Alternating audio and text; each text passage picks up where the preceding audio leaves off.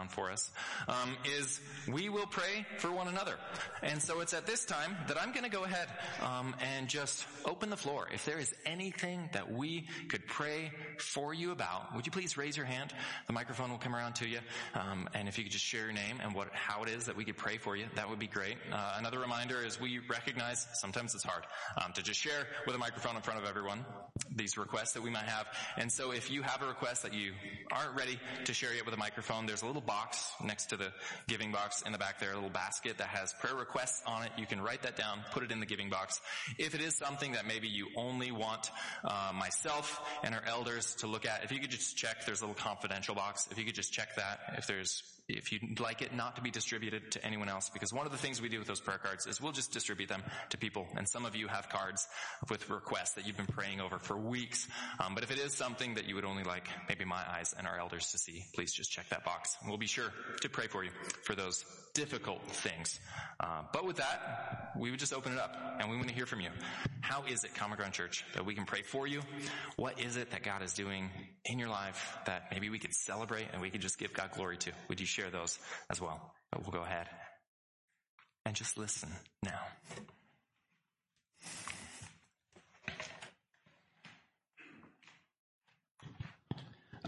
My name is Joey. As many of you know, Lindsay and I did close on a house recently, and we have been renovating it. Mm-hmm. And I just want to offer praise to God and thanks to our community who has just come and surrounded us and helping us get it ready for moving in and just using it as a place for God's glory. It's really amazing to see how, even in the preparations, God is glorified through, bringing many people to our aid and just, that provision there. So just praise God for that. And yeah, that's it. Praise God. Awesome. Excited for you guys in this new home. We'll be continuing to pray for all the renovations and how God can use that.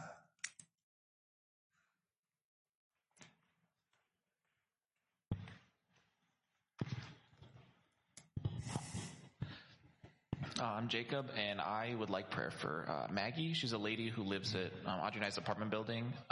She was going to come to church this morning with me. She can't drive. She has vertigo, so I was going to give her a ride. But this morning she just didn't feel comfortable going. She hasn't been to church in 11 years, she said. And so she just had a bad experience at the last church she was at. So just prayer for her that, God can work through her and that Audrey and I can be used on her life to show the love of Christ, and that we can just, get to know her better and just walk with her through her walk with Christ. So that's awesome. You guys are good neighbors. I think it's important that we don't just move around and never meet our neighbors, but to actually get into the things where we're able to have that conversation, to hear what her experience has been. So we'll be praying for Maggie, praying for the hurt she's experienced, but we know that God is still calling her to himself. Be praying for your role in that. My name is David. So this upcoming week, we all know what it is, Sturgis. So anybody who works with people, so people in restaurant, hotels, and car rental. At the airport. At the airport or anywhere. Just pray for everybody to at least have the energy to handle that, and the patience as well on both sides, so that it doesn't get too wild and crazy. And everybody's safety, because motorcyclists are crazy. Yeah. Yep. Praying for safety every year.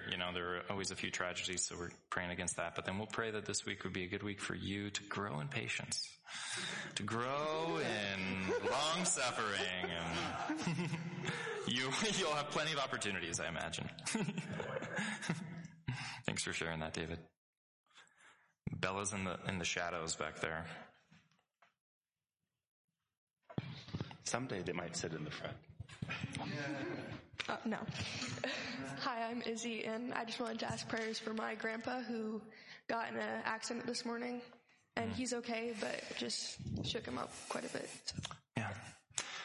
Yeah, man, be praying for your grandpa. No.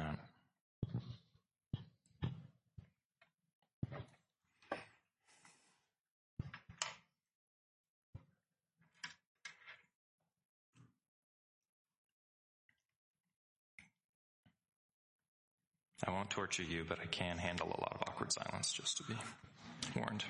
But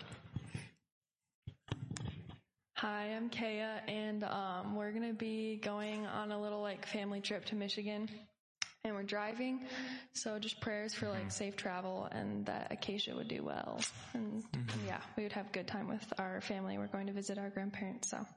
Oh, awesome. We'll pray for that trip. Good time with family. Is that the longest Acacia will have ever been in the car? All right. More opportunities for patience, right? All right. We'll pray for you guys, man. But what a fun trip. We're praying that it can just be full of joy getting to see parents. Awesome.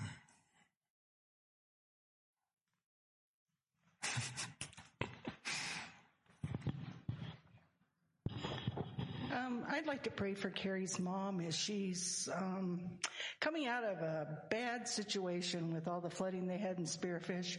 She ended up with feces in her basement, and so they've had to come in and clean up the basement and all that stuff. So just rebuilding and getting stuff back to where it was and the cost of all that.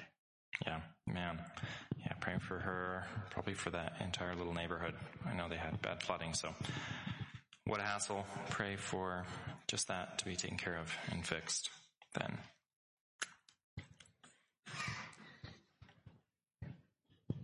Hi, Tatiana again, and about same things.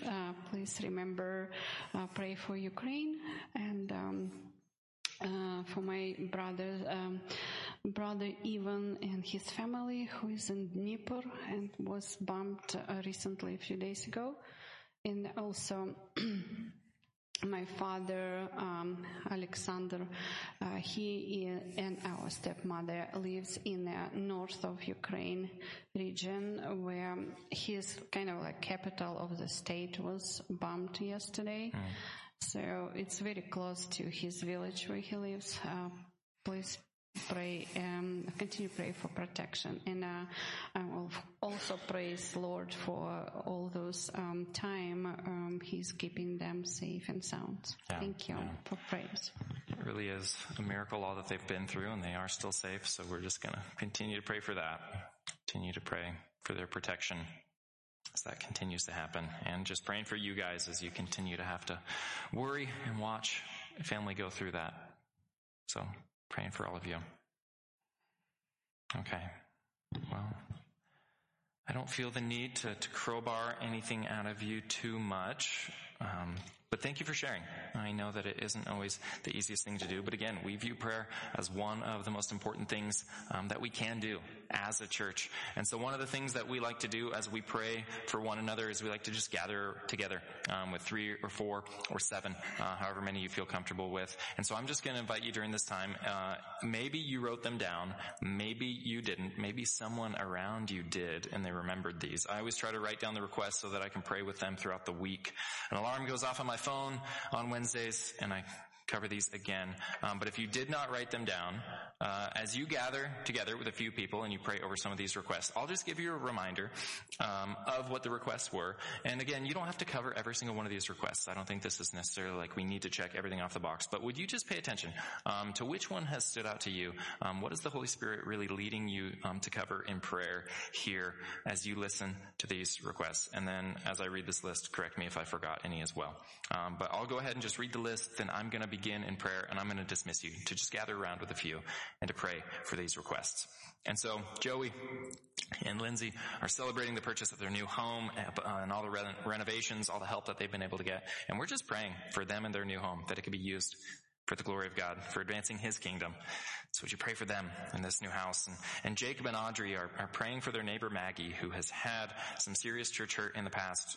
And we're just praying that God would be able to come in and heal those wounds and draw her closer to Himself. And we're praying for Jacob and Audrey as they are on the front lines of that. David reminded us to pray for him out of the airport with the rental cars, and just for everyone in the service industry, in law enforcement, in medical industry as the Sturgis rally begins, and everything that goes along with that.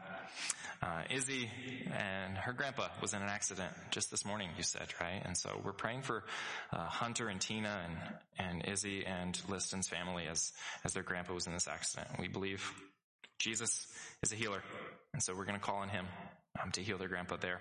And then Kaya, Tyrese, and Acacia are going on a trip to Michigan. Acacia's longest time in the car for this little 1-year-old, and so we're just going to pray for a smooth, safe trip. Colin, are you going to? All right, we'll pray for you too, Colin. And we'll pray for the family as they get to go see their grandparents and just have a good time together. Carrie Schmidt's mom's basement got flooded, and just the hassle and the work that is. So pray for her. And then continue to pray for Tatiana and Liana and Luba's family in the Ukraine as their city was bombed. And these things are not just close to home, but they are hitting their home. And so we're praying for their family and just pray for them as they continue to just stress and worry about their family who are over there. And so whichever one of those has stood out to you, I would say, would you just go to God on behalf of that? But let me go ahead and just begin us in prayer. And then would you gather up with a few who are sitting around you, and would you go to the Lord on the behalf of these requests that have been shared? So would you please bow your head and let's pray. Father God, we declare that you are good, that you are close to the brokenhearted, that you are the great physician, that you are the one from which all of our joy, all of our peace comes from. And as we consider some of these things that are difficult situations, God, we just thank you that we don't grieve, we don't mourn like the rest of the world, but that we get to do it with you by our side. And so we just pray for those amongst us who are dealing with difficult situations, God. Would your peace just fall on them in this moment, and we just come to you for that. And then, God, there's so much that we have to praise you about for just the things that are happening in the lives of our church family here. And would you help us to see those things that we would praise you? And then, God, we just ask, as now we turn to you in prayer, that you would turn your ear to us. We thank you for being the God who has given us access to your throne, and so now we just approach you in prayer. And Jesus, we get to do so because you've saved us. And so we just ask that this time would be a time that is pleasing to you and a time that is just heard by your ears. And so, Jesus, we turn to you in prayer in this moment. In your name, amen. Amen. Hey, so you are free to gather with one another. And would you just spend the next few minutes in prayer?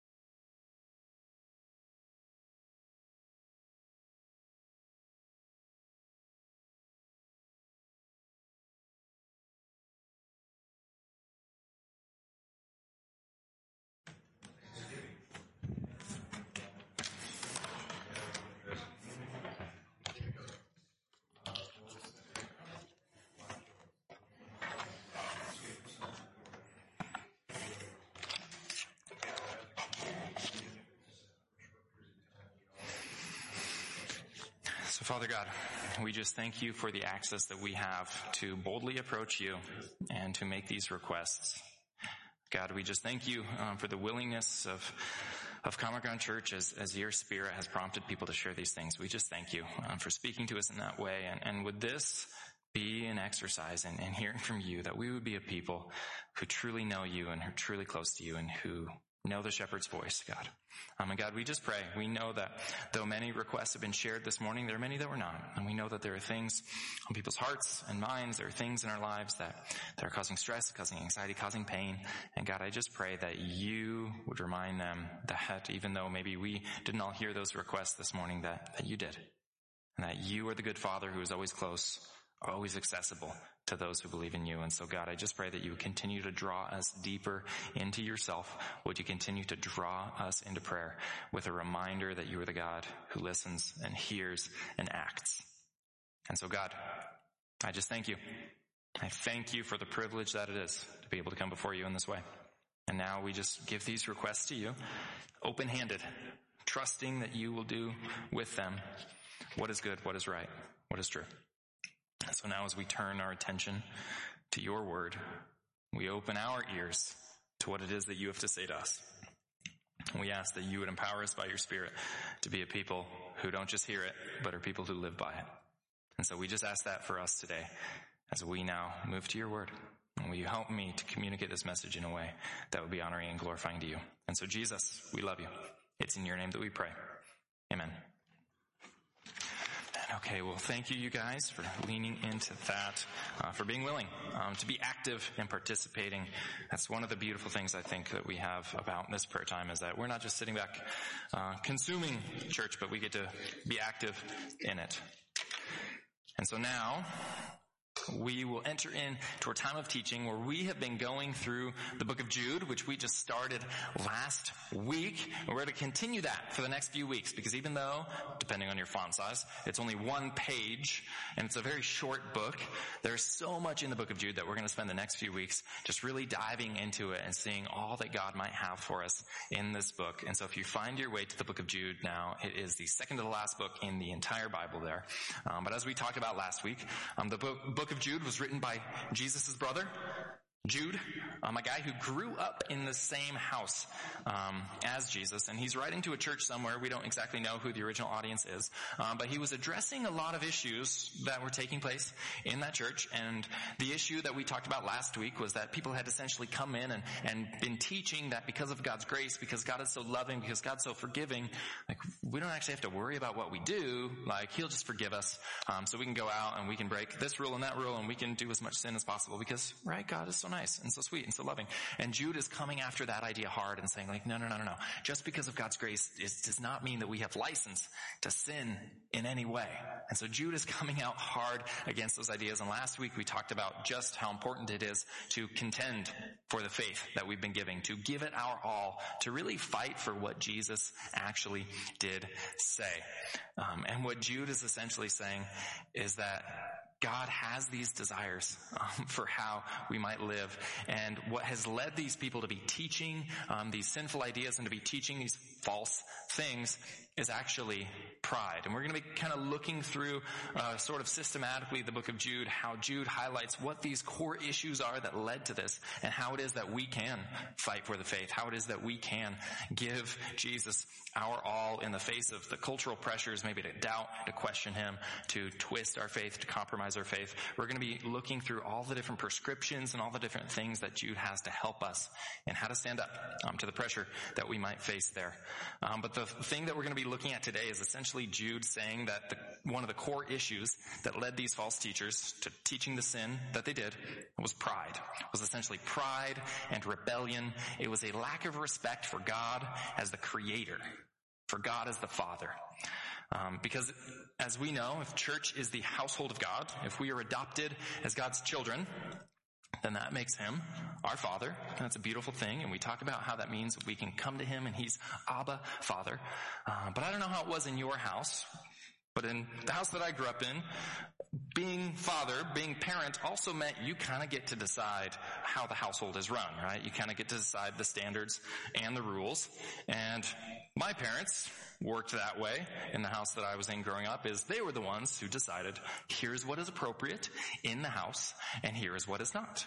And it didn't really matter if that necessarily made much sense to me at the time, because I was the child and they were the parent. And this is kind of one of the ways that Jude is teaching about these issues here. And so maybe you can relate. I don't know what kind of standards you guys had growing up in your house, but show of hands, whose parents did not let them wear shoes in the house? Anyone? My mom was crazy about her hardwood floors, and if I wore shoes in the house, I was in big trouble. All right. Anyone have the rule that you had to finish the food on your plate? Okay. Finishing the food on your plate. One thing that I got in trouble for a lot, especially in high school, was I had a curfew. I was supposed to be home at a certain time every night, and I broke that quite a few times. But did anyone have a curfew? You guys have a curfew? You have to be home at a certain time? Chris is like, nah. His parents just let him run wild in Wyoming, do whatever he wants. My dad was I'll say he was pretty intense about us leaving lights on in rooms that we were not in. Anyone get yelled at for that? There's some awkward laughter here. Anyone have GPA rules? You had to get certain grades? No one? Okay. Natalie and I, hey, good job. Did it help? I don't know. Anyway. All right. Well, here's one that Lena and I were talking about, because Lena, my wife, she's a second grade teacher, and one of the things that she notices is that kids are really, really comfortable around adults today. And one of the rules that my parents actually made for us is that we were never allowed to call adults by their first names. Right? You only had to say Mrs. Burkholder, Mr. Schmidt. It was only that. You're never allowed to use another adult's first names. Anyone have that rule? Okay. Some of us. I think it's kind of going out of fashion. Not a lot of kids are doing that today. Anyone have any weird rules that their parents had? Any weird standards that just didn't make sense? My dad wouldn't let me open a different brand of cereal. If we had Cheerios and I could only have one box of cereal open at a time. One at a time. You didn't get the giant bag of cereal. It's I guess I'm committed to 3 pounds of Chex. But okay, so we see that there are there are these standards, right, that we kind of had, and some of them we just think are kind of silly. Some of them don't always make sense.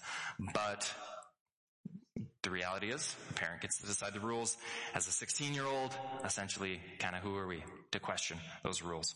And frankly, this is a bit of the attitude that Jude has and that he's coming to these false teachers with, is essentially, who do you think you really are to say to the Creator God, the Father God, that you don't like these rules, that you're going to twist it, that you're going to do whatever you want, that you are going to blatantly go against what Jesus has taught? And so Jude comes out with a bit of a scathing rebuke of people who are doing this to God the Father. And just to give you a bit of an outline, Jude, it's a kind of hard of a book to go through verse by verse, because essentially he loads all the scathing rebuke in the very front. And so if we just went through it like that, you guys, we'd have 3 weeks of you leaving here really, really depressed. And then you get to all the good stuff right at the end. And so what we're going to kind of do is we're going to kind of jump and we're going to pair some of the good prescription with some of the scathing rebuke. And so today we're going to kind of look at this idea of rebellious pride. And one of the ways that Jude teaches us about this, or he gives examples of what these teachers must have been doing at the time, is he throws these Old Testament stories out. He talks about Cain, he talks about Balaam, he talks about Korah, and essentially he's making the statement that these teachers, like Cain, who killed his brother, not a very loving thing to do, are unloving. And then he talks about Balaam, this guy who was trying to sell the nation of Israel for money, and he says, what they're doing is greedy, they're after your money. And then he's going to cite this story about Korah, about rebellious pride. And he goes through a bunch of other stories about how the Israelites were grumbling in the wilderness, that they didn't have any patience, that they had no faith. He tells a story about the rebellious angels, right? Satan's fall from glory, and how that also shows pride and rebellion. And then he cites the story of Sodom and Gomorrah as well. And even Jude doesn't leave it at that. Jude has more examples of why they're bad. Then Jude even goes to nature. Jude has all of these similes, all these things that they were doing wrong, and he compares these false teachers to being like a hidden reef, right? Like you're driving your battleship through the water and it looks beautiful, but they are going to sink you and you're not going to see it coming. That they're like a waterless cloud, that they don't actually help anyone. They're like fruitless trees. They look good, but they're kind of pointless.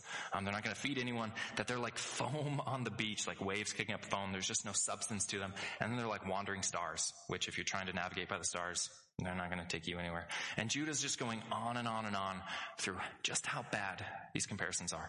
And I think the reason he did this is not to give us some new creative biblical insults to throw to other people, but he's really trying to get us to take seriously the issues at hand.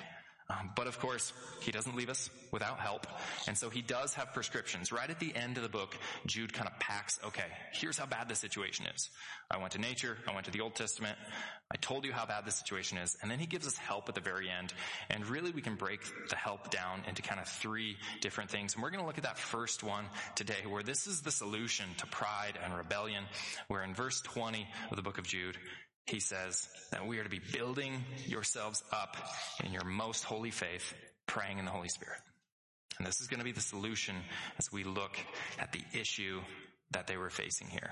And so that's how we're kind of navigating this book, as we're looking through, okay, here are the examples, here was the issue, and we're going to be able to get to one of these prescriptions every week here. But the first one that we'll get to is this idea of pride and rebellion. And like I said, Jude comes at it really, really hot, really intensely. I wouldn't just throw this same condemnation, this same rebuke at Common Ground Church in a 1-to-1 ratio, necessarily, even though we are not perfect. Surely, we do have issues going on. This really is an intense rebuke, and I think we just have to take a step back and see how seriously he's taking it. Don't take this as like me telling all of you, like you're full of yourselves. But we have to just see how seriously God in his word takes pride, rebellion, and sin, and see how it is that we as a church are to respond to it. Sound good? And so with that, hopefully you are in the book of Jude. We're going to begin in verse 6. We're going to go all the way through about verse 14, and we're going to talk about this issue that these false teachers were having with pride, rebellion, and taking control from God, the Creator. And so follow along in verse 6 as we look at this issue here, where Jude, brother of Jesus, says, and the angels, he's talking about the prideful, the issue that's taking place, the angels who did not keep their positions of authority, but they abandoned their proper dwelling, these he has kept in darkness, bound with everlasting chains for judgment on the great day. In a similar way, Sodom and Gomorrah and their surrounding towns gave themselves up to sexual immorality and perversion. They serve as an example of those who suffer the punishment of eternal fire. And in the same way, on the strength of their dreams, these ungodly people pollute their own bodies, reject authority, and heap abuse on celestial beings.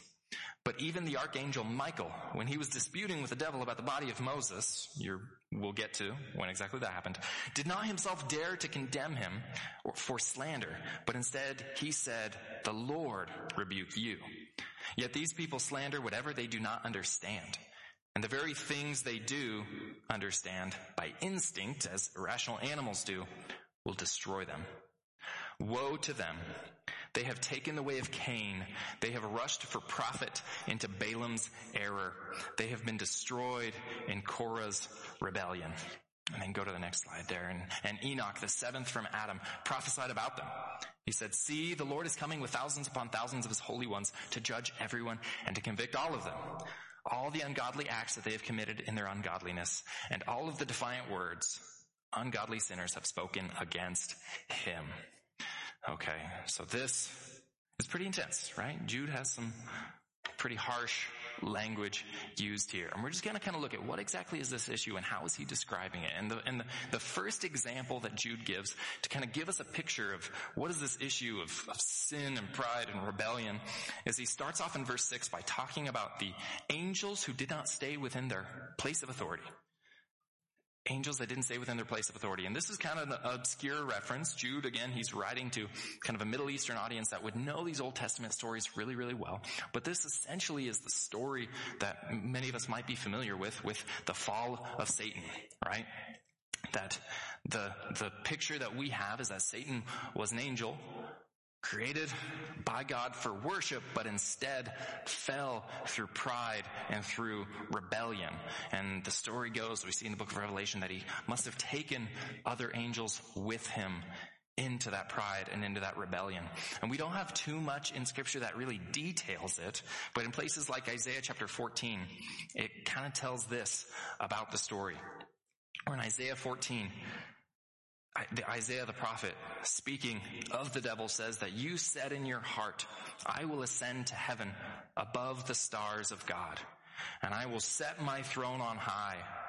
I will sit in the mount of assembly, or the mount of Zaphon. I will ascend above the tops of the clouds, and I will make myself like the Most High. And this essentially was what was going on, we received from Isaiah here, in the heart of the devil there. And Ezekiel chapter 28, it talks about Satan having been it tells another version of the story, but it's real kind of poetic and real kind of hard to understand what the details are. But it describes him as being essentially covered in jewels and sort of built out of instruments. And it's a real poetic way, I think, to just describe how he was beautiful, gorgeous, majestic, and he was made for worship. But instead, what we seem to see in the book of Isaiah is that he wanted the worship for himself. Instead of being the created thing, worshiping the Creator, seeking that glory, seeking that attention, seeking that star quality for himself. And essentially it was pride then that led to that. The created thing wanting to be above the Creator. And it seems really dramatic to use the devil as an example of something that these people were doing. And it's easy for us to be we're not as bad as Satan. I should hope that's true. But I still think we should be careful with this. I still think that we have to recognize we too are created things.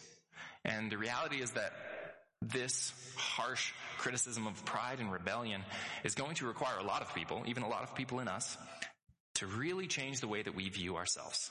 Right? This should really change probably our attitudes towards God, towards ourselves, to recognize that we're not the Creator, that we are a created thing. And this really, I think, would change drastically the way a lot of people view themselves and view God if we fully lived into the reality, He's the Creator, we're the created thing. But it's not an easy message to hear or even to say. Like I mentioned earlier, I was in Alabama this last week, and Southern culture is very different than South Dakota culture. I'll just say that. It really is a very friendly place.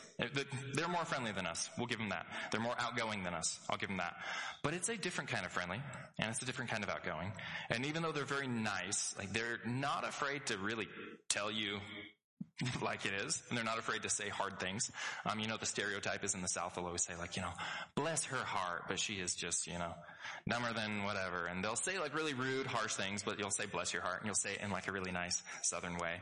And it was at this conference where there's actually, the pastor was essentially explaining how he teaches hard things. And one of the things that he literally said is, just remember, anytime you're teaching something hard or difficult, to smile. And so he essentially is just it's easy when you tell people things they don't want to hear. Yeah, just smile, and they receive it. And so he went off on a really intense diatribe about how they had recently just fired a pastor because he was too many pastors get into this, and they're willing to talk to people from the stage, but they're not willing to talk to people off the stage. And he was basically saying they were in it for the show, they were not actually humble, loving shepherds. And he gave some harsh rebukes at a room full of pastors. If you're not willing to talk to people off the stage, you should not be allowed to talk to people on the stage. And it was harsh. But he smiled.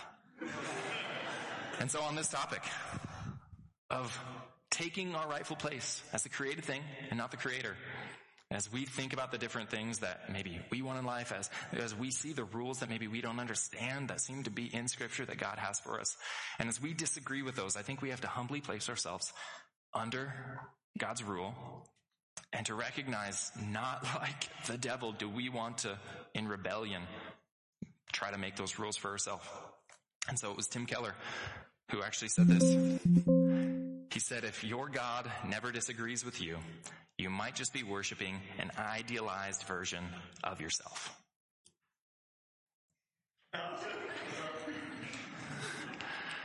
Did it help?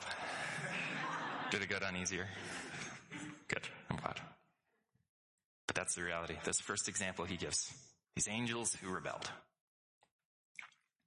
And then Jude, he doesn't only use a lot of Old Testament stories like the fall of Satan there, Jude uses a lot of weird little stories.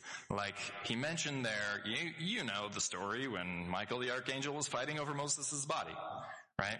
And he throws that out there. And you might be thinking like, oh man, I think my Sunday school teacher left that one out. Because the reality is that actually isn't in our Bible. That story is not in our Bible. Jude uses a lot of Old Testament examples, but then he uses a lot of other examples from books that are actually outside the Bible, books that are often categorized as the pseudepigrapha. And so if you missed the story about Moses' body being fought over, no worries. Or if you didn't know too much in like verse 14 when he quoted a prophecy from a guy named Enoch. Right? Are you guys familiar with the prophecies of Enoch? Probably not. Some of you might be. But it's kind of strange that he would just throw these out there. Because what Jude was doing is he was citing these other books. And it's kind of funny though, because if you've done any Googling or any research on the book of Jude, you'll actually probably find more attention given to these things that Jude cited these books than to actually like learning about Jude. It's kind of fascinating that people who don't really know much about the Bible, people that don't actually study the Bible, they know about these books. They know about like the Assumption of Moses. They know about the book of First Enoch, right? And this is like where you get the guy from the Ancient Aliens show where he just like goes in and he's like, the Christians, they're not reading First Enoch and they're, having relationships with demons and creating NBA players and doing weird things. And people are into all these weird ideas about the book of Enoch. And they know more about it than really they should. And so people are really thrown off by the fact that Jude quotes it here. But you here go to Common Ground Church, and so you are not silly enough to fall for some of the weird conspiracy theories that are thrown out by like this Ancient Aliens guy. And so we're gonna look at, okay, well, why does Jude use it? Are these books any good? Should we read them? Should we be paranoid about relationships with demons and people who are too tall? I would say no. But what these books are often referred to as are the pseudepigrapha. And pseudo just means false or means fake. And graphe means to inscribe or inscription. And so by calling them pseudepigrapha, the Assumption of Moses and the book of First Enoch, we're just saying that they were a false inscription or that they're fake writing. That doesn't necessarily mean it's all just bunk or it's all just wrong. But fundamentally, the first thing that we note about them is that they were written under fake names. So like the book of Enoch, just because it says that it was written by Enoch, doesn't mean that it was. Because First Enoch, the oldest copies that we have of it, were from about 300 BC, about the year 300 BC, which is long after the time that the actual guy Enoch lived. He lived about 3300 BC. So you have about a 3,000 year difference. I don't think he was necessarily the one who wrote it. Evidence doesn't look strong on that.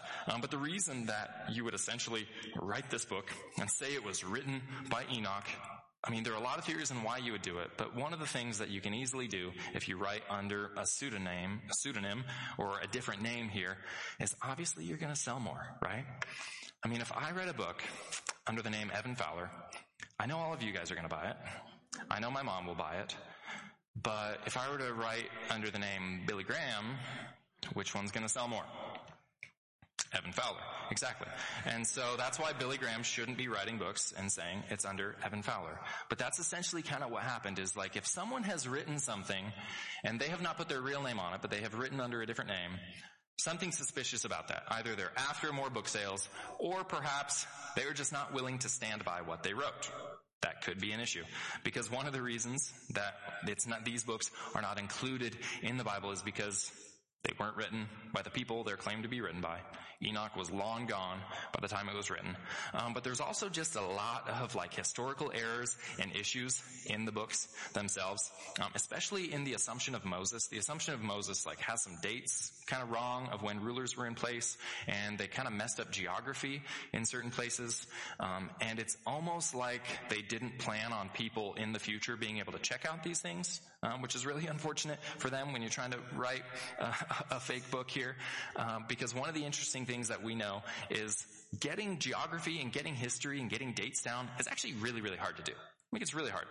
People generally are bad at recording accurate dates in geography. But yet, as we look through the Bible, it's very fascinating that they didn't mess up. That the geography, as we look into it, seems to match up. All the dates seem to match up. And it's almost like the biblical authors had help when they were writing it. And so it appears these guys didn't really have help because it's just kind of riddled with historical mistakes. That makes it clear. I don't think the Holy Spirit was here protecting this writing. But the third reason that these books are often included in the pseudepigrapha is sometimes they just have straight up heresy and just weird, bad ideas. You've probably heard of like the Gospel of Thomas. All right, that's like a really popular one. People are really into that one. One of the issues with it, aside from the dating of when it doesn't look like it was written by actual Thomas, is that it has a lot of stories in it that are nowhere else in Scripture, and especially a lot of stories about Jesus' childhood that are kind of just unnecessary, like Jesus as a child, wanting to show off his powers to his friends. And so the Gospel of Thomas says that he takes clay and he makes little birds and makes them fly away, to like show off to his friends. And you kind of think, I don't know if Jesus would do that.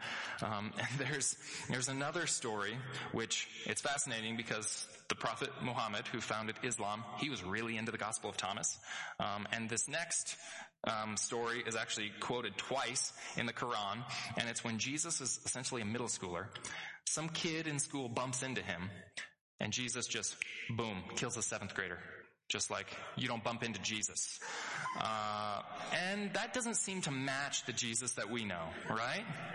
But the interesting thing is that because that's in this Gospel of Thomas book, Muhammad really took that personally and really took that as a great picture of who Jesus is. And he kind of formed his opinion on who Jesus is a lot with the Jesus that doesn't get messed with.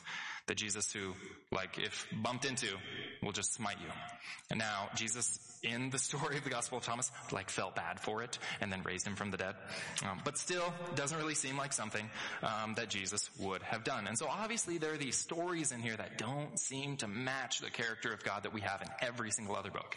And so that's the other reason that we just don't include a lot of these books in there. Like Enoch has a lot of prophecies that just don't seem to match things that God would say or do, or that just didn't take place. So they seem to be wrong. And these books, they get a lot of attention by people online. They get a lot of attention by people who think the Christians are hiding these books because they don't want us to know the truth. But you look into them, and I would say look into them, read them if you're interested in them. But I would say read them the same way you would read Plato or the Odyssey, that you would read these stories to get a perspective of what other people believe or to get a perspective of different cultures. Don't be too thrown off if it looks a lot like Genesis, but then twists some of the details. I don't think we need to have a heart attack by the differences in these books and by the fact that Jude quotes them. The fact that Jude quotes them doesn't mean we have to take them. We're like, hey, okay, we got to know everything about 1st Enoch. Because the reality is that the biblical authors were free to quote from outside of Scripture when giving these examples, right? They were free to say, hey, I'm trying to teach you about this thing. And they're essentially taking a pop culture reference to get their audience to hear it. Because the people in that day, they would have known the stories of 1st Enoch. They would have known the stories of the Assumption of Moses. And so Jude is not saying yep, the Assumption of Moses is real, 100% truth in there. But he's just saying, if even Michael in this story that you guys know well was not willing to take that position of authority, and you guys know that story, then we shouldn't either. And essentially what he's doing is he's taking these pop culture references and drilling home this same point about rebellion, about pride, with these references. So I don't think we need to freak out when the Bible quotes some of these extra biblical sources and think, well, hey, we got to go figure those out. We got to go read all of them, because it does happen a lot. We went through Titus a few weeks ago, and the Apostle Paul, he quoted Epimenides, the Greek philosopher, to say that Cretans are not very cool. So it doesn't mean we have to go read everything that Epimenides has written, right? Or it's actually in 2 Timothy. It's interesting that Timothy seemed to know the names of Pharaoh's magicians, and we're never given those in the book of Exodus. So he's getting that from somewhere else. That doesn't mean we need to freak out, and there's information that's hidden out there. But what they're doing is they're using these examples to push a point home. And maybe this isn't something I would stand by forever, but I think God quoting outside biblical sources to drive his point across, that's really like a dad move, It's like when you got rules on kids not being able to watch R-rated movies. It's like, well, Dad, how come you're watching that movie? Because I'm dad, I can do that. So even though we might not necessarily be able to take these things and use them in our lives, God is free to take anything that's happened in his creation to drive his point across. So don't be too thrown off by Jude citing these weird stories. Look at the example. Look at the history. Look at the culture and see how it can help us to understand the Bible there. So once the ancient alien guy comes on again, then don't worry too much. And then he gives the example. He gives another Old Testament example of Korah's rebellion. And verse 11, he says that they will be destroyed by Korah's rebellion. And this is actually like a really fascinating story in Numbers chapter 16, where you've got these three guys, Korah, Dathan, and Abiram, and they're mad that Moses, Miriam, and Aaron are leading the people. They're like, why are these three in charge? We want to be in charge. And so they're rebelling against the authority, and they're wondering, who put you in charge? And Moses is like, God. And they're like, well, we don't believe that God actually put you in charge. And so Moses is like, okay, well, we'll do a little test. We'll do a little test if you guys don't think we're in charge, because they were gathering a pretty big rebellion behind them. And Moses said, okay, well, we'll do a test. We'll do this whole worship thing and like take your censers and give your worship to God. And if he accepts it, then we'll know that you guys can be the leaders. And they're like, no, that's your test. We're not even going to play your test. And so Moses and Aaron are like, okay, you don't have to play by our rules. You don't have to do our test. Here's the test for you guys then, if you don't want to play our game. If you guys die of natural causes at an old age, then we'll say, you're right, you should have been the leaders the whole time. But if you die mysteriously between now and then we'll know that Moses, Aaron, and Miriam were actually the leaders and that these guys were not. And so that's the test that Moses puts out there. And then Moses says, okay, now everyone else, I would suggest taking a few steps back from these three guys. And a lot of people didn't. A lot of people kind of stayed with them. And what the story in Numbers 16 says happened is that the earth opened her mouth and then shut it over them. And essentially a giant sinkhole opened, and these three guys and everyone that they had led in rebellion were swallowed into the earth. And here is your favorite coloring page from Sunday school of that exact thing happening, where they got swallowed by the earth. And so that seems like non-natural causes, right? Seems like the test is pretty clear. I think Moses, Aaron, and Miriam are in charge, and I think these guys were being rebellious. Right? The funny thing is, if you read the story, the people are then mad at Moses. They're like, why did you kill the leaders God put in charge? And it's like, lost cause. But either way, the point of this story is that God has put leaders in charge, and we're to submit to that authority. And what seems to be happening in the book of Jude is that there were elders, there were pastors over this church, and these other people were coming in and trying to teach these other things. And it says that they were hidden reefs at the love feast, right? When people were gathering for communion, when people were gathering for worship, they were going up to people and they were saying like, hey, what this guy taught wasn't the real truth. He's not the leader. You should listen to me instead. And he's comparing them to these guys in the Old Testament that were rebelling against leadership, and just how clear God made it that they were not in charge. They were not to rebel against the leadership of Moses, Aaron, and Miriam here. And I think the message for us here is that we must be in submission in these different places. That sometimes, especially with God, especially with the authority of His Word, we want to like rebel against it. We want to push against it. We might hear the interpretation of a passage and be like, that's not what I like to think or believe. Who are you to be so factual about the Bible? But I think we have to take a pause and step back and see a rebellious spirit in that. We have to recognize when we might be struggling with authority in that way. And so these are the issues here that they seem to be pointing out here. That these guys had an inflated view of themselves. Moses, Aaron, and Miriam were leading the people in this way, and they were thinking, no, we can do this better. We could not wander in the wilderness so much. We could lead in all these other ways. And the issue that Jude is addressing is, hey, these leaders are teaching that people need to repent, people need to pray, people need to like hold themselves back from their desires, and like, no, we could teach much better. We could teach people into freedom and just having like a happy-go-lucky life. And Jude is coming in and saying, absolutely not. Like they think they know better. They think that they have this big, grand view of themselves. But really they're doing the same thing that Korah and the Israelites did there. Have you ever heard of John C. Maxwell? You guys heard of John C. Maxwell? He's like pretty well known. He was a pastor and then he wrote a lot of leadership books. He's very like kind of boomer leadership level books. Really, really popular, 80s and 90s. Well, John C. Maxwell, he wrote a lot about knowing yourself and learning about yourself to improve in leadership. But what he found is that, hey, I think people get too full of themselves by following my books and by following my things. And so he's kind of clarifying, here's the reason we got to know ourselves. He says, I have to find myself, to know myself, to be myself, to improve myself, to get over myself, so that I can give myself to God, he says. And this picture of, we got to be able to improve, we got to be able to know these things. But anytime you're making kind of an inflated view of yourself that would put yourself above God, it's going to be an issue. That's essentially the rebellion of Korah there. So these are the examples that Jude gives. Here's the problem. Pride, rebellion, lack of submission to authority, it's a serious problem. And Jude has these really intense reasons that it is a problem.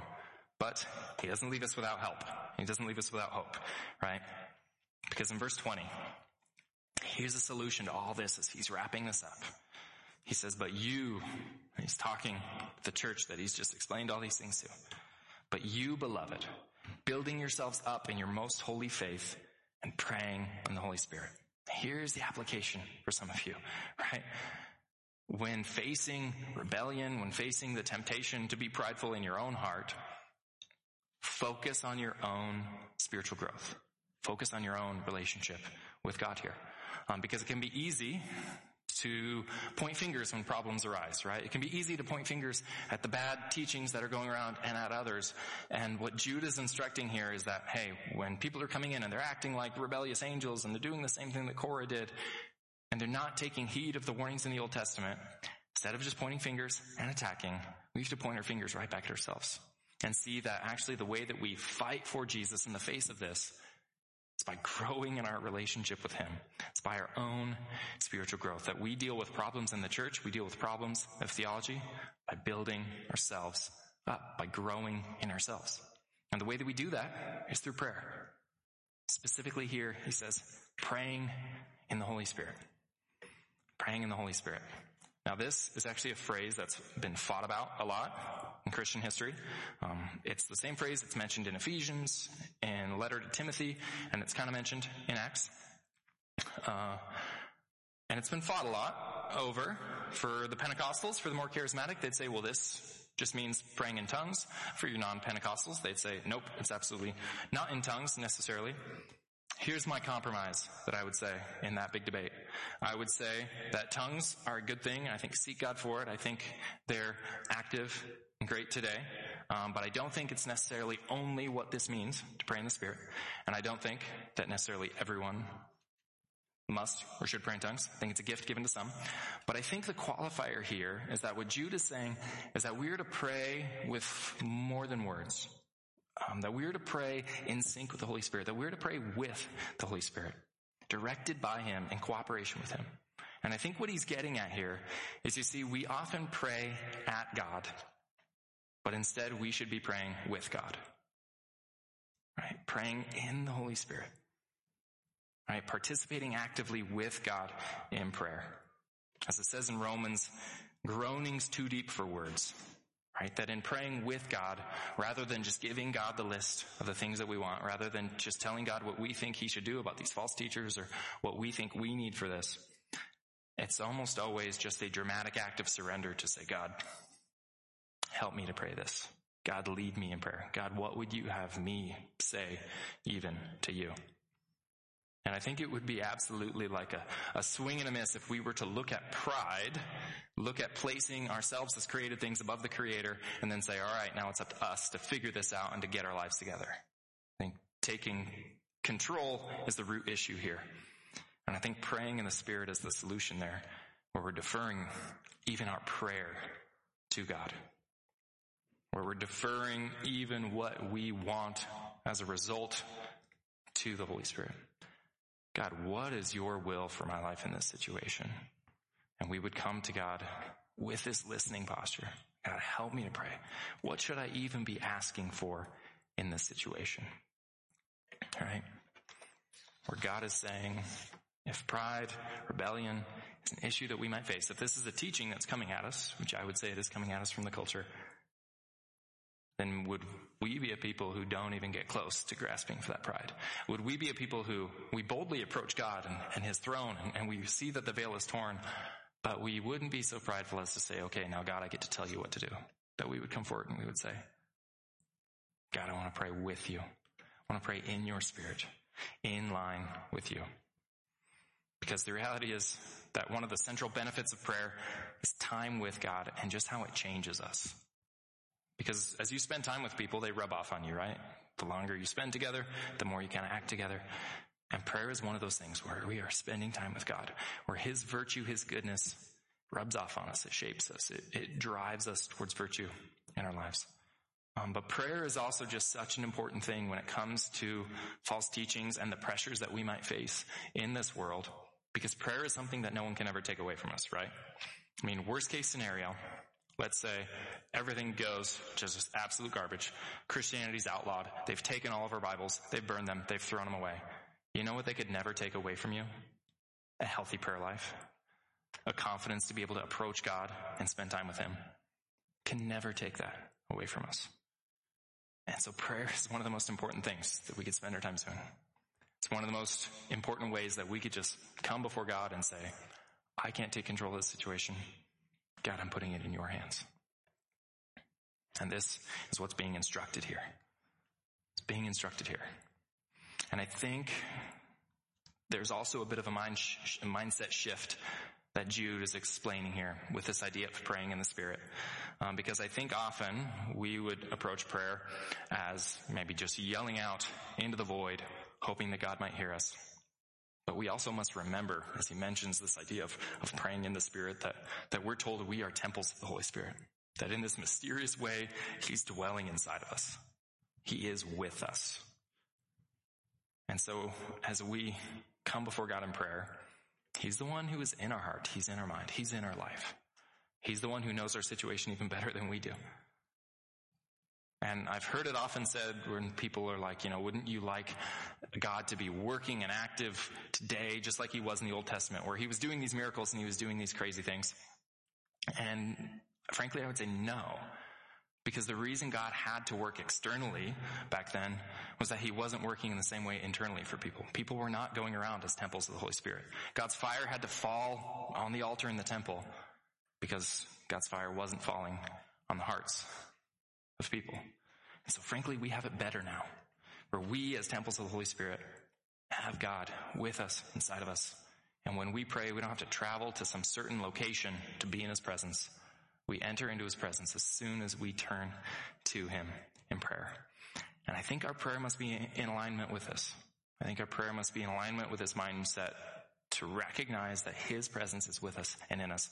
And when we turn to him, he's there.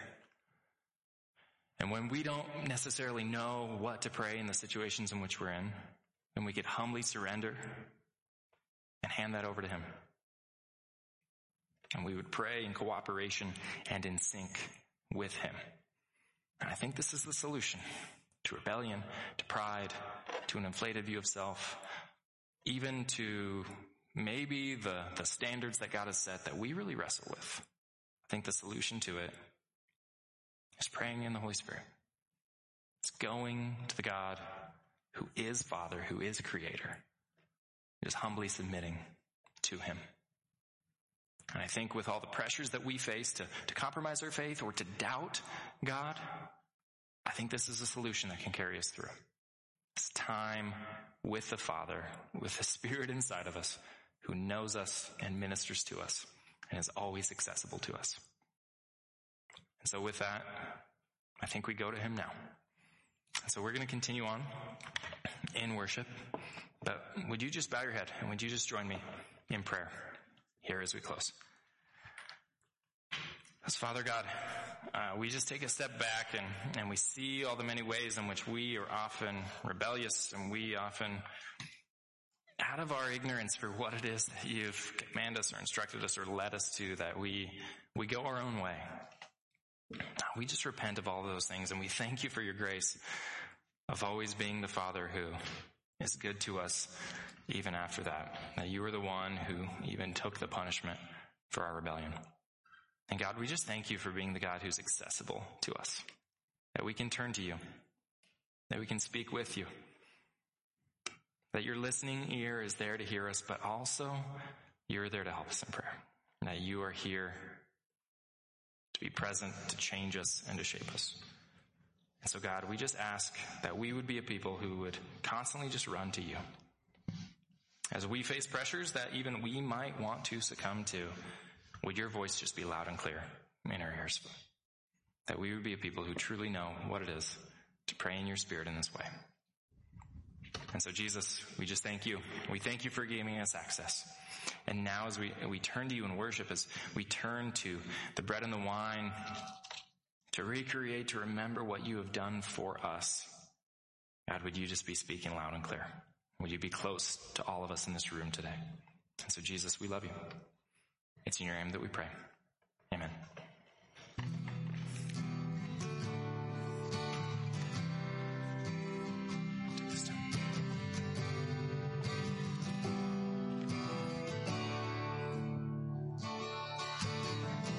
By grace alone somehow I stand,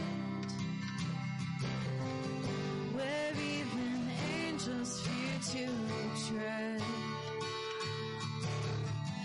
invited by redeeming love, before the throne of God above. He pulls me close with nail-scarred hands into his everlasting arms. When condemnation grips my heart and Satan tempts me to despair,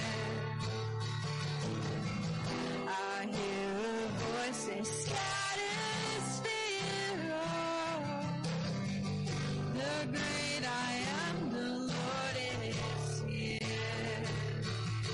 Oh, praise no one who fights for me and shields my soul eternally.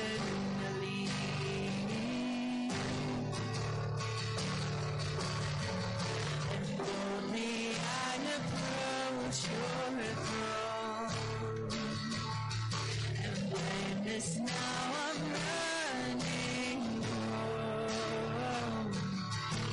By your blood I come, welcomed as your own, into the arms of majesty.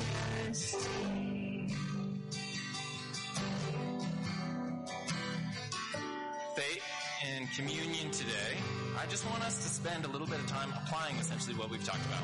In preparation for taking the bread and the wine, I want us to remember a bit of the context of when Jesus instituted communion, because as we often talk about like the one cup that he had, but in a Passover meal and a Passover celebration, there were actually 4 cups, and you would kind of work your way through these 4 cups. And so we're just going to spend some time essentially praying through those things, because the first cup that you would drink as you remember the work of God in the Passover, it was called the cup of sanctification, not in the idea of holiness that we think of, but in the idea of being set apart, because God took his people out of Egypt and set them apart in freedom.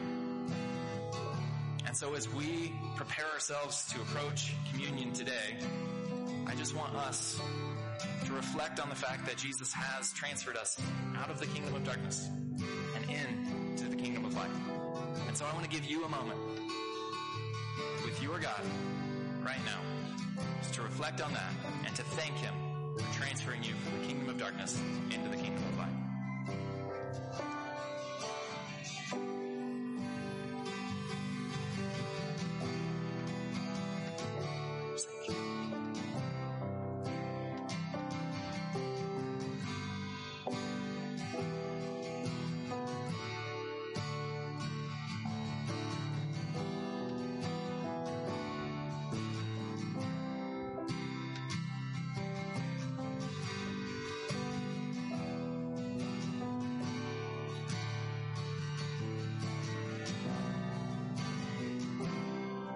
Passover meal, the second cup was the cup of deliverance. And it was a celebration of the salvation of the freedom that the people had experienced. Not only were they out of Egypt, but they were free from slavery. And so as we approach this today, would you reflect on the freedom that you have been given in Christ? The freedom from your sin. Would you look back on the sins that he has freed you from? Maybe there are things as well that you are still praying to be freed from. Would you just go to God with those things in this moment?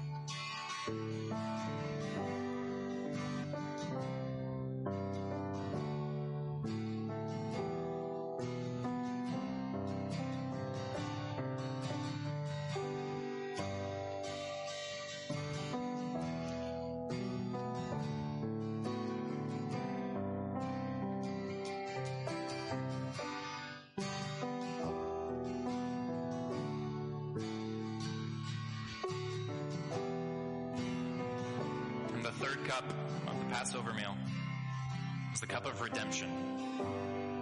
That not only were they freed from sin, but they were brought in.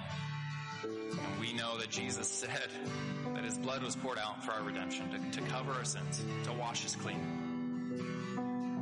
And so, as those sins maybe are on your heart and mind, would you know, because of what Jesus has done, that you are forgiven?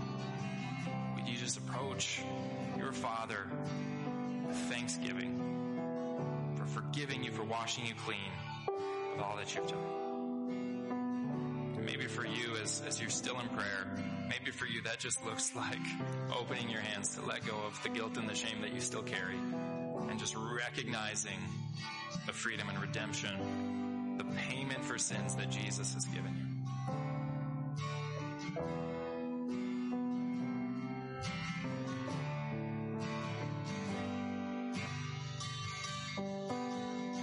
Behold the bright and risen sun, more beauty than this world has known. I'm face to face with love himself. Oh, his perfect spotless righteousness. Oh, 1,000 years, 1,000 tongues are not enough to sing his praise.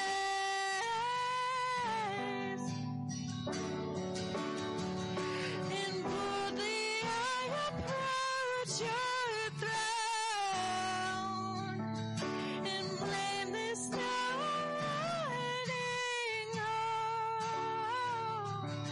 And by your blood I come, welcomed as your own, into the arms of majesty. And boldly I approach your throne, and blameless now running home. And by your blood I come, welcomed as your own, into the arms of majesty. And boldly I approach your throne, blameless now running home. And by your blood I come, welcomed as our own, into the arms of majesty. And so the last cup is the cup of praise. A cup of praise to come before the God who, as we reflect, has done all these things for us. And so I'm going to invite you forward now. If you would come forward, we have two trays in the front and one in the back to grab the cups, to return to your seat as we celebrate what God has done for us. Now I just invite you to come and to grab these cups as we praise God for what he has done. And so we're going to begin another song here. and give you some time to grab the cups and to return to your seats, and then we will take this together.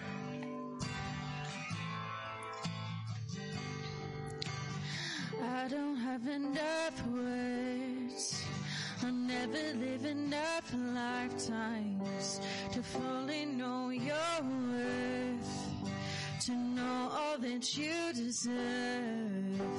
All of my deceptions, all of my duplicity, and now there is a record. You assume the best of me. This is why I thank the Lord for saving me when I was weak. So I will sing. This is why I thank the Lord for everything. This is why I thank the Lord. All of my affection, everything I have to give, the sum of my attention is measured in the praise I lift. This is how I thank the Lord for saving me when I was weak. So I will sing. This is how I thank the Lord for everything. This is how I thank the Lord.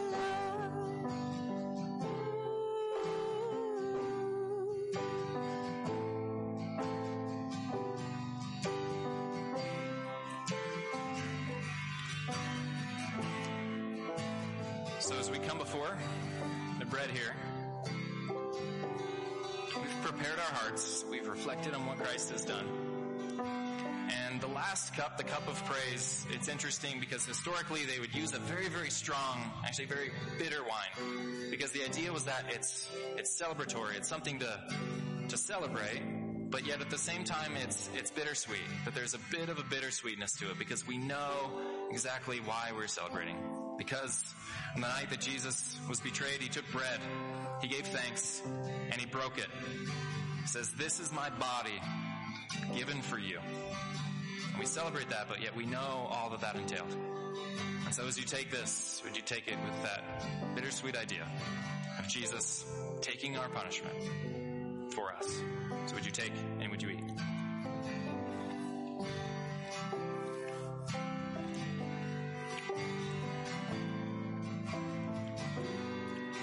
And in the same way, in the Gospel of Luke, it says, after the supper, he took the cup, saying, "This cup is the new covenant in my blood, which is poured out for you."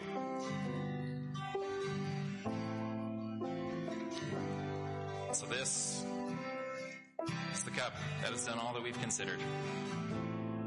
That just as the Passover celebrates the blood on the doorpost and death passing over, that we get to celebrate this cup today because Jesus' blood is painted on the doorposts of our heart, freed us from sin and death. So would you take this in remembrance of him? So Jesus, all that we have to do left is praise you. We just declare that you are good, you are holy, that you have saved your people. So we turn to you in praise. All glory and honor to your name. In Jesus' name I pray. Amen.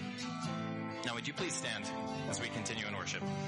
This is how I thank the Lord for saving me when I was weak. So I will sing. This is how I thank the Lord for everything. This is how I thank the Lord. And this is how I thank the Lord for loving me and keeping me. So I will sing. This is how I thank the Lord for everything. This is how I thank the Lord.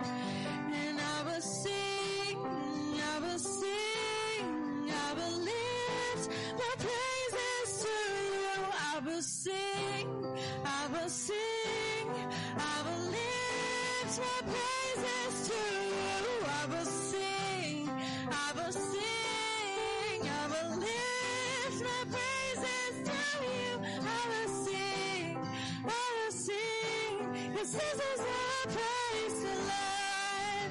And this is how I thank the Lord for saving me when I was weak. So I will sing. This is how I thank the Lord for everything. This is how I thank the Lord.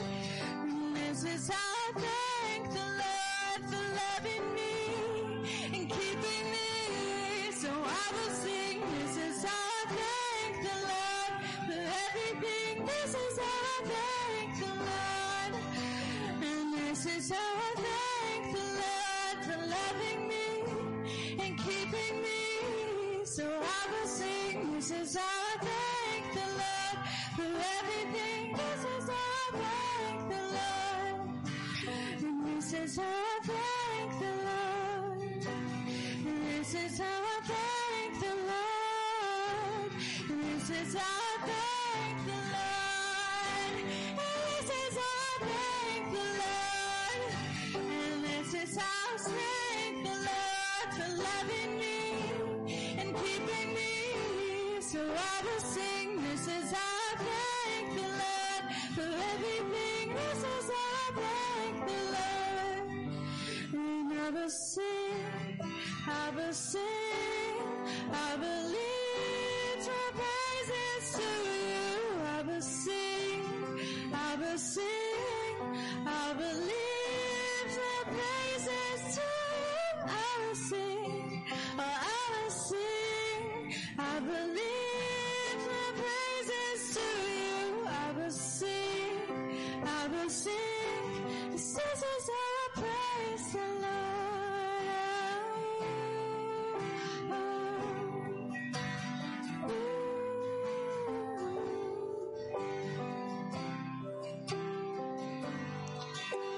So Common Ground Church, you know how to pray in the Spirit. So as you go, would you go with the words of 1 Peter chapter 5? Humble yourselves, therefore, under God's mighty hand, that he may lift you up in due time. Cast all your anxiety on him, because he cares for you. So grace and peace, Common Ground. Thank you for being here. Have a wonderful week. This is how